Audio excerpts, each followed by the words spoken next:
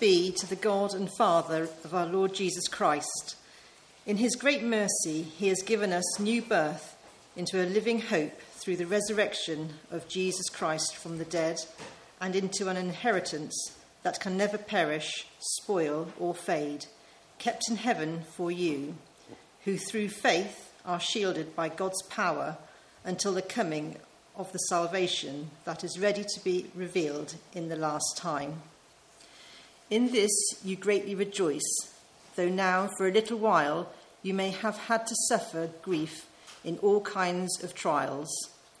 These have come so that your faith, of greater worth than gold, which perishes even though refined by fire, may be proved genuine and may result in praise, glory, and honour when Jesus Christ is revealed. Though you have not seen him, you love him, and even though you do not see him now, you believe in him and are filled with the inexpressible and glorious joy, for you are receiving the goal of your faith, the salvation of your souls. Amen. Thanks for that introduction, I guess. We've known Alan and Victoria for a good while now. And they took us out yesterday to see Cheddar Gorge, and it was quite nice. Went into Cheddar and into Wells, and I kept thinking it would be a shame if Alan and I stumbled upon a group of bald, bearded men, because it would be impossible for our wives to pick us out of the group, you know. So just to clarify, my name is Matt, not Alan now. There's a different person behind the pulpit. And I just want to say greetings in the name of the Lord Jesus Christ. And the fact that we can do anything in the name of the Lord Jesus Christ is a miracle. We sing in the name of the Lord Jesus Christ, don't we? We did just a moment ago. We just prayed in the name of the Lord Jesus Christ. And now, miraculously, we're going to gather around the Word of God in the name of the Lord Jesus Christ to see what the Lord Jesus Christ would have for us in 1 Peter chapter 1. We're going to dive into this passage. In this passage, it is jam-packed with gospel truth, with great relevance for every church in every generation.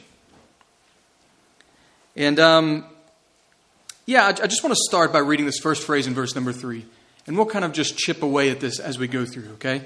But beginning with this verse number 3, praise be, or blessed be, the God and Father of our Lord Jesus Christ.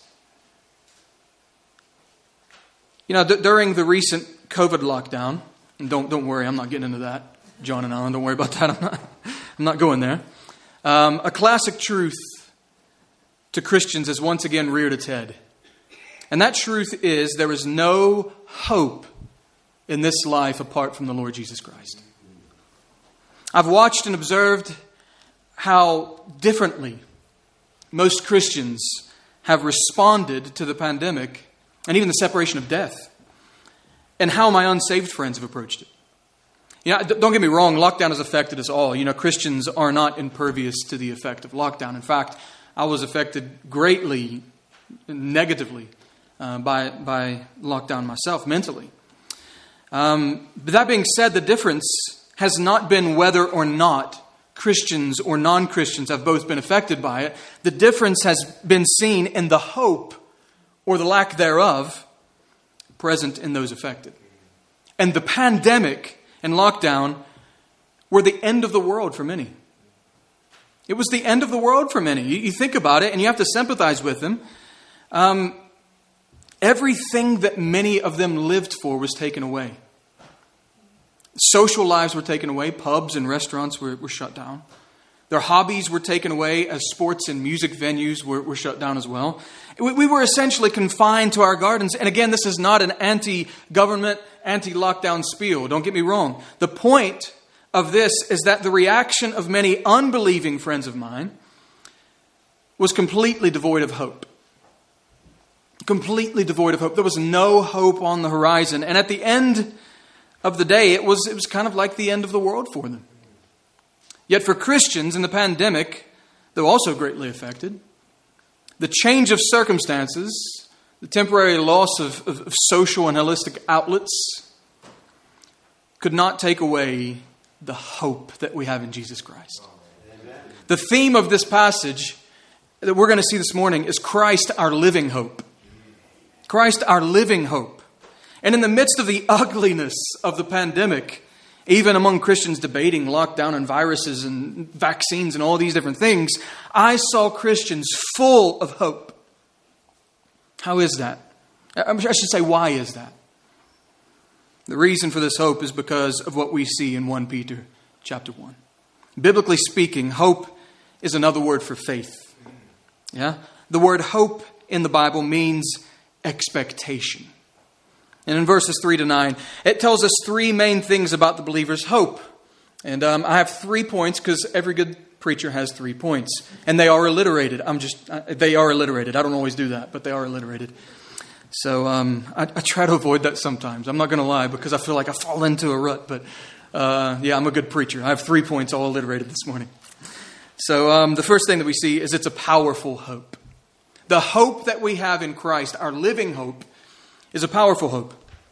Verse 3 begins by saying, "Blessed be," or praise be to the God and Father of our Lord Jesus Christ. Peter here begins to pronounce a blessing upon God, or so it appears. But really this statement in verse 3 is not so much a pronouncement as it is a declaration. Blessed be the God. Praised be the God. And this was a common declaration among the prayers of Old Testament believers. It appears that this language, this type of language, began after the Exodus from Egypt. They would say things like, and you see this in writings throughout history and archaeology, "Blessed be the God of heaven who delivered us from the hand of the Egyptians." They eventually incorporated this type of language into many facets of prayer.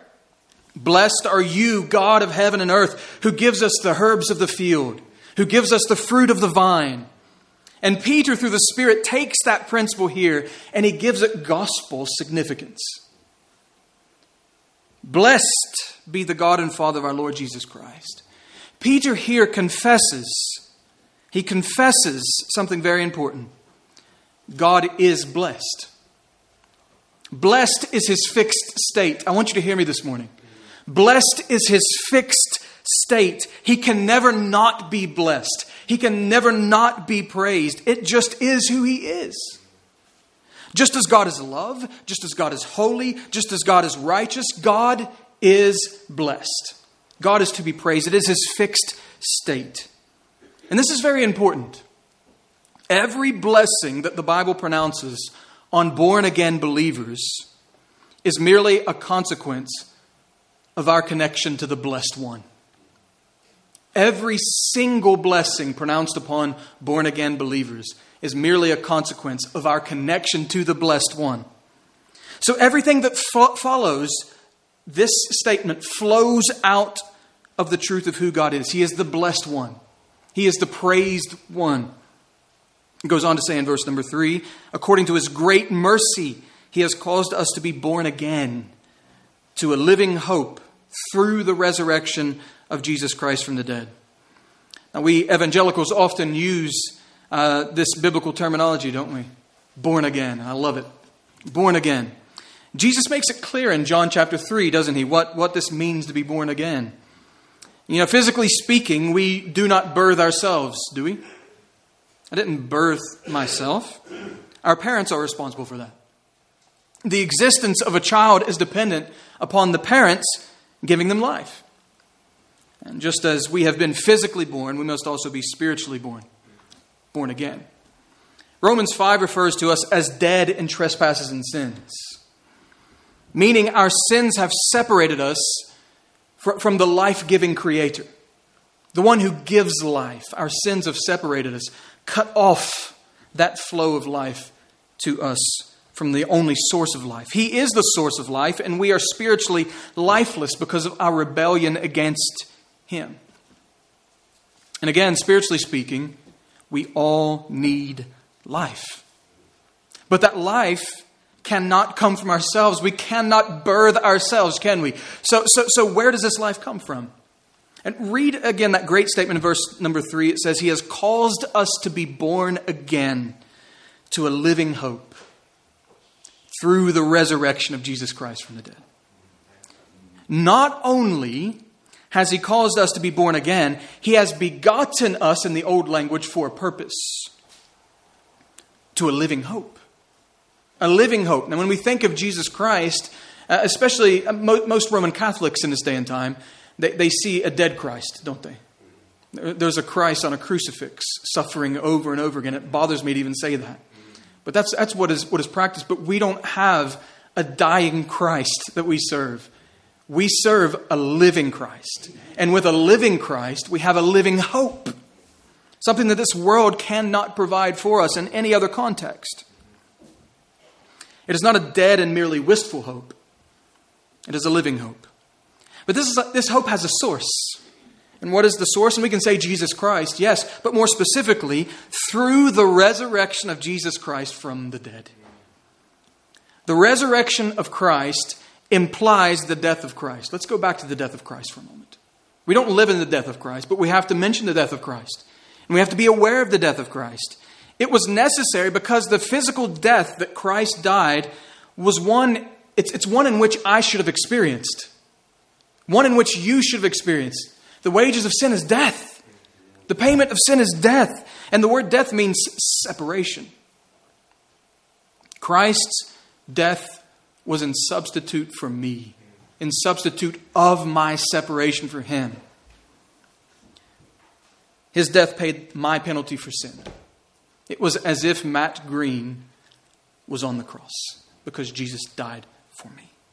He took the death I rightly deserved, and through His death, I can be forgiven.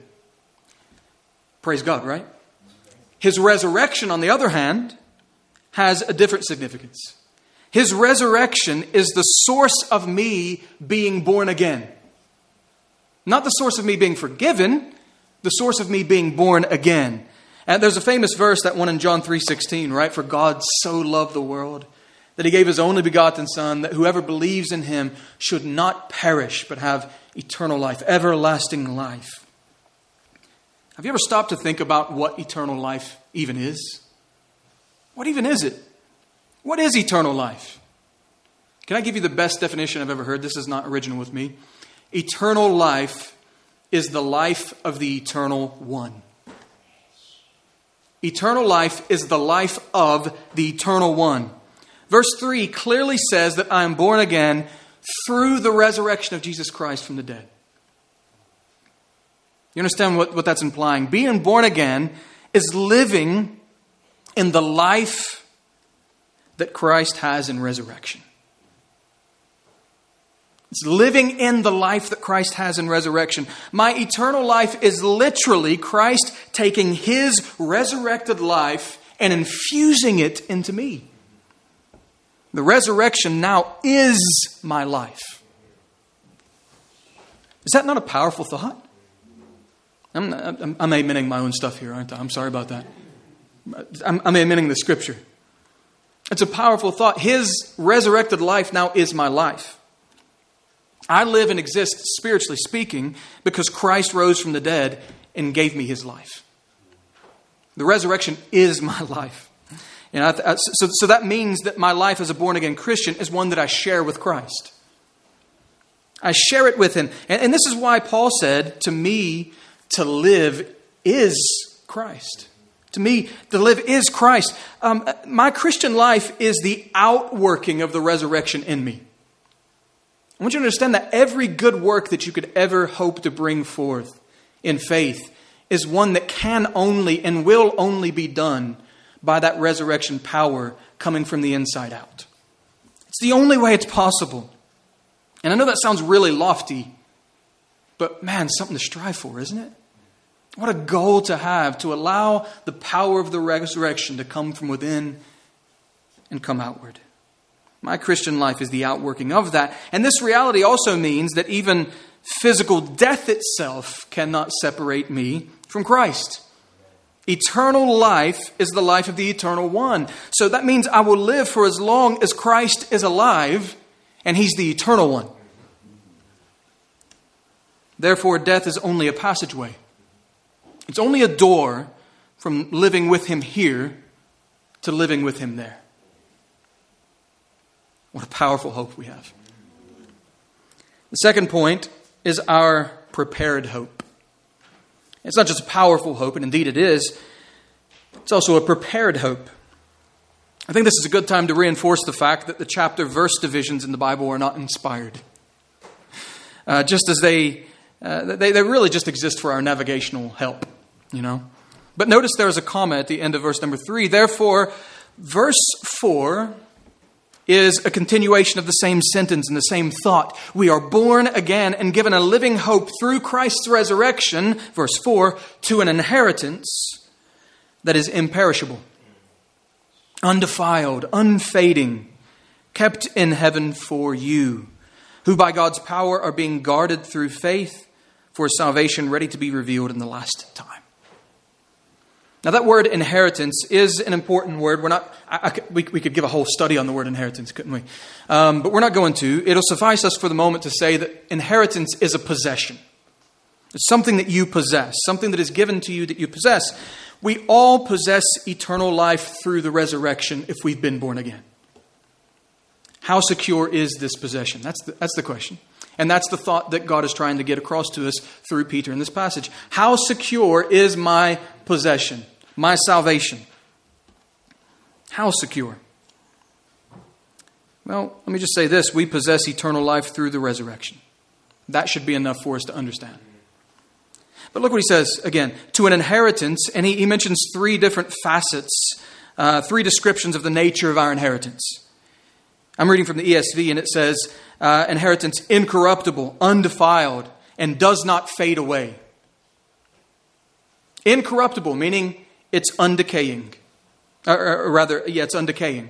It says undefiled, which means it cannot be soiled. It does not fade, which is pretty self-explanatory. It's unfading, right?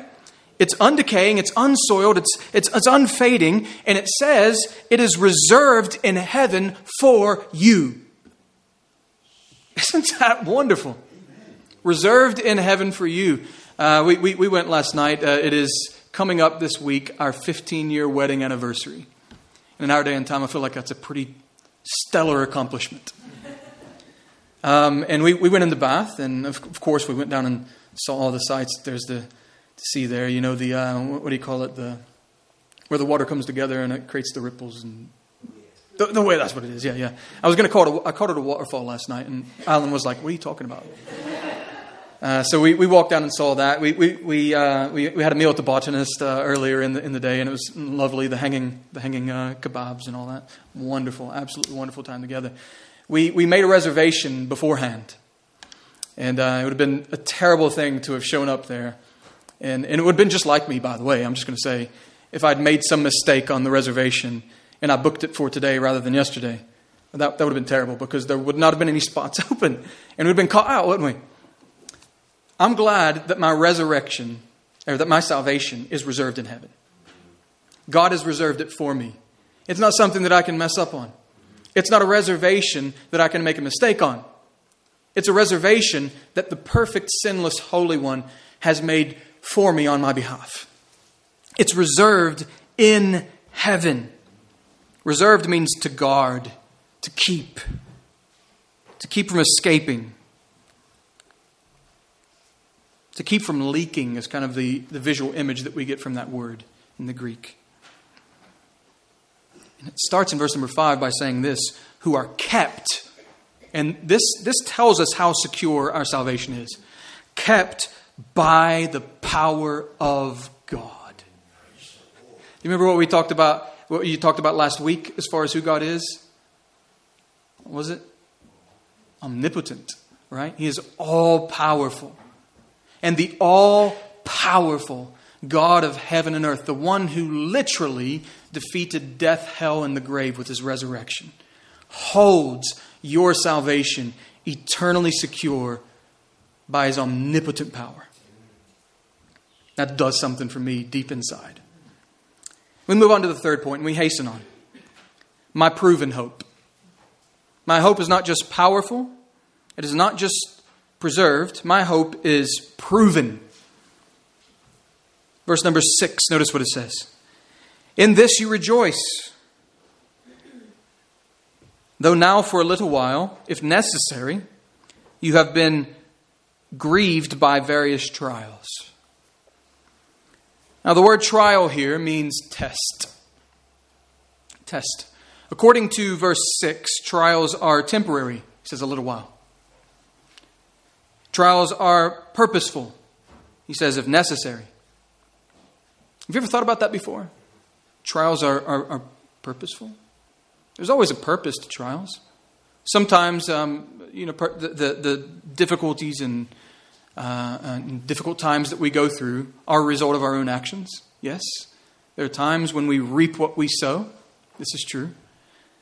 And there are other times when God is chastening us, trying to bring us back on the right path, isn't there? But sometimes God allows trials into our lives for reasons that we don't know, for reasons that we cannot define. Only the omniscient God that we learned about today knows the reason for those trials. But He has a purpose, and it's necessary, and He's trying to bring us into a greater realization of knowing Christ through those trials. These trials, they are temporary. We must remember that. This life is temporary. We have eternal life to be realized someday in the Father's house. They are purposeful, but they are plural.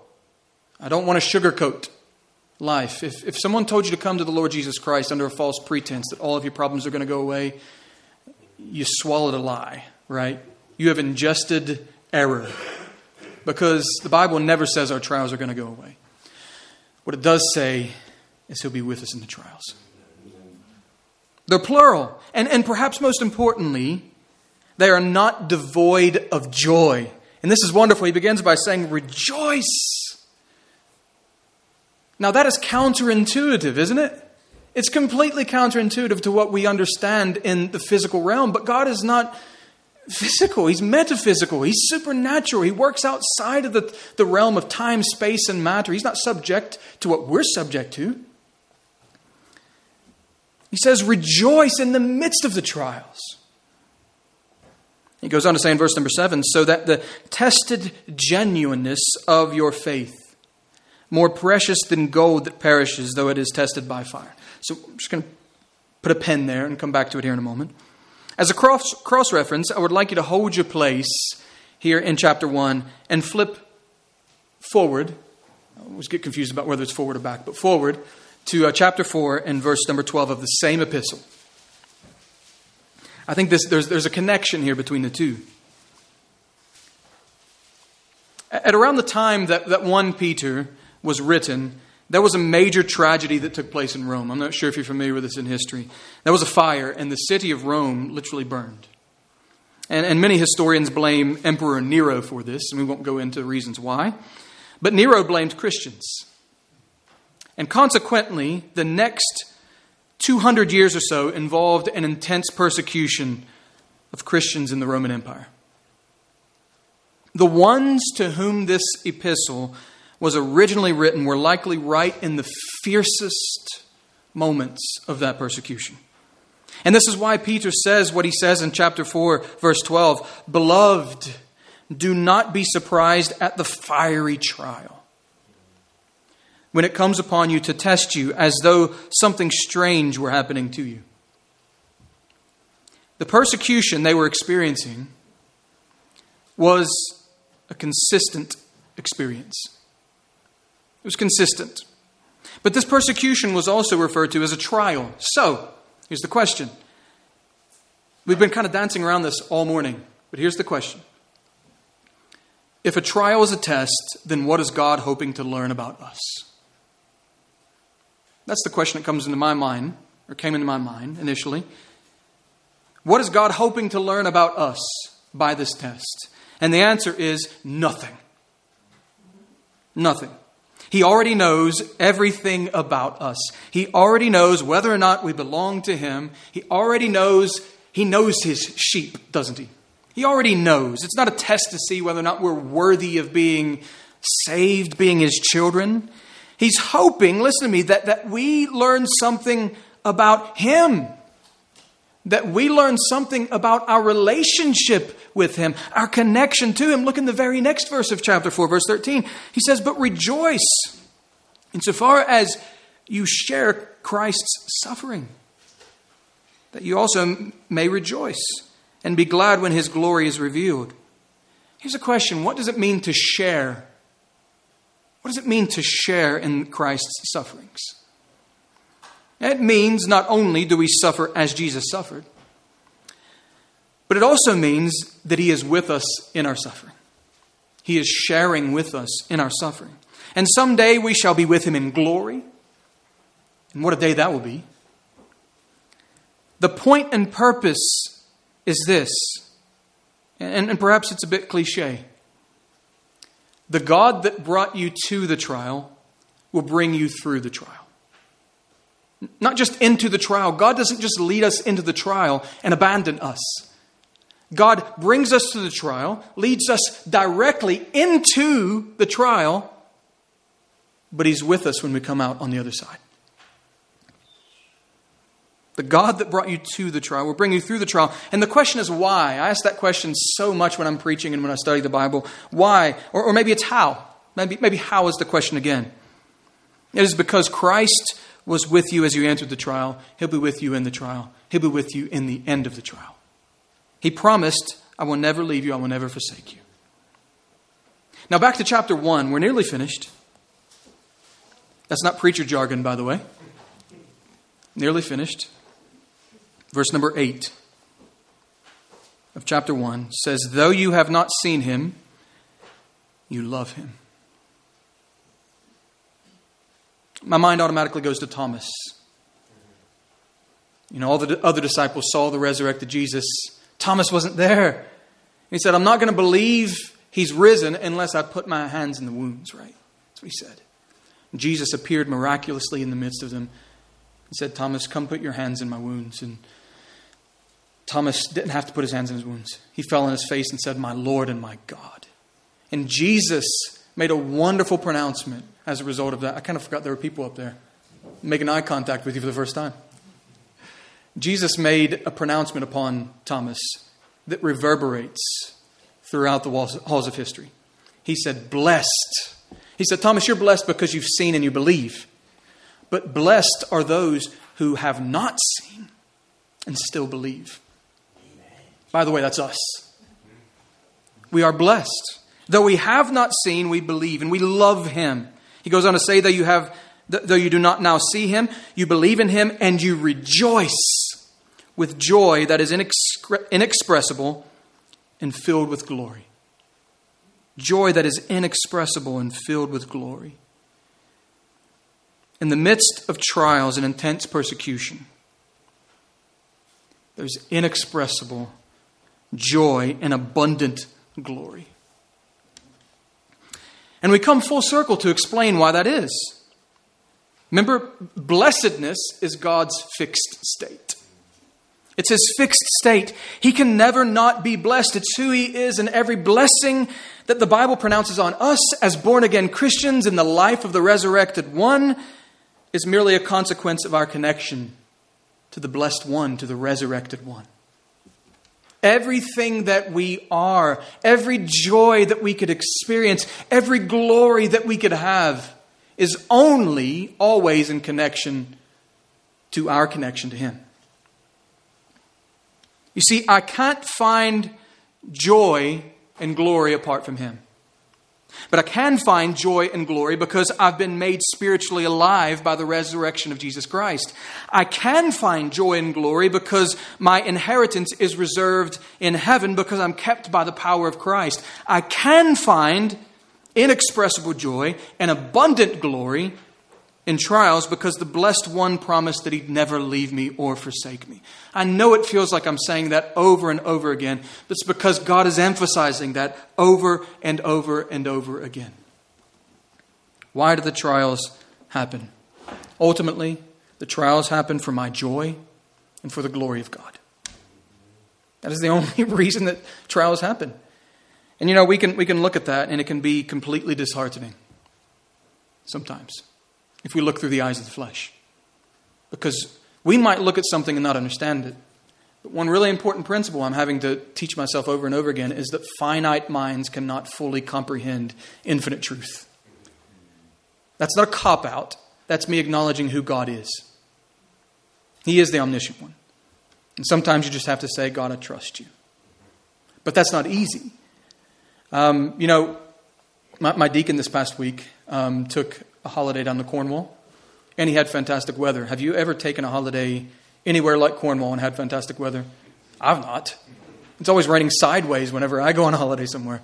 He had fantastic weather, but usually we're stuck inside of the caravan or wherever we're at, and Amanda buys one of these big puzzles, right? Huge puzzle pieces.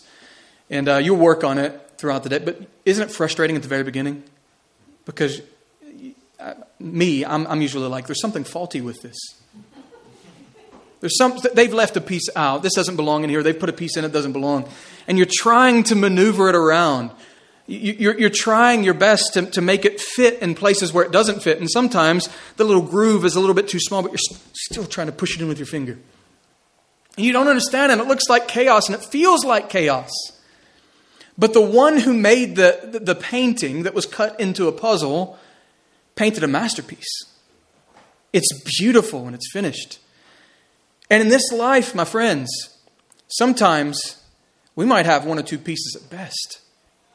And we're trying to piece those together and say, God, why has this happened? Why have you let my family member pass away? Lord, why did you cause me to become redundant at my job? Why have you allowed this into my life and that into my life? Why have you allowed this illness into my life, God? Why am I being persecuted for my stand in Christ? And all the time we try to piece together pieces that don't belong together because we don't see the finished picture. But we serve a God who is painting a wonderful portrait of grace in our lives.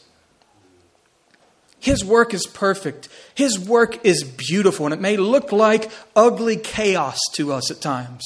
But I assure you it's not, because God is neither ugly nor chaotic.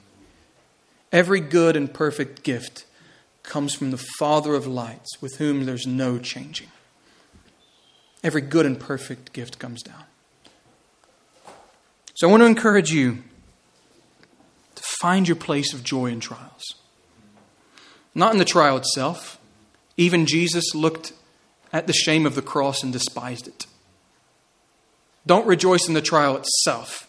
Rejoice in the fact that in the midst of the trial, the one who knows the beginning from the end, the master painter, is 100% painting a masterpiece. It's for your joy, and it's for His glory.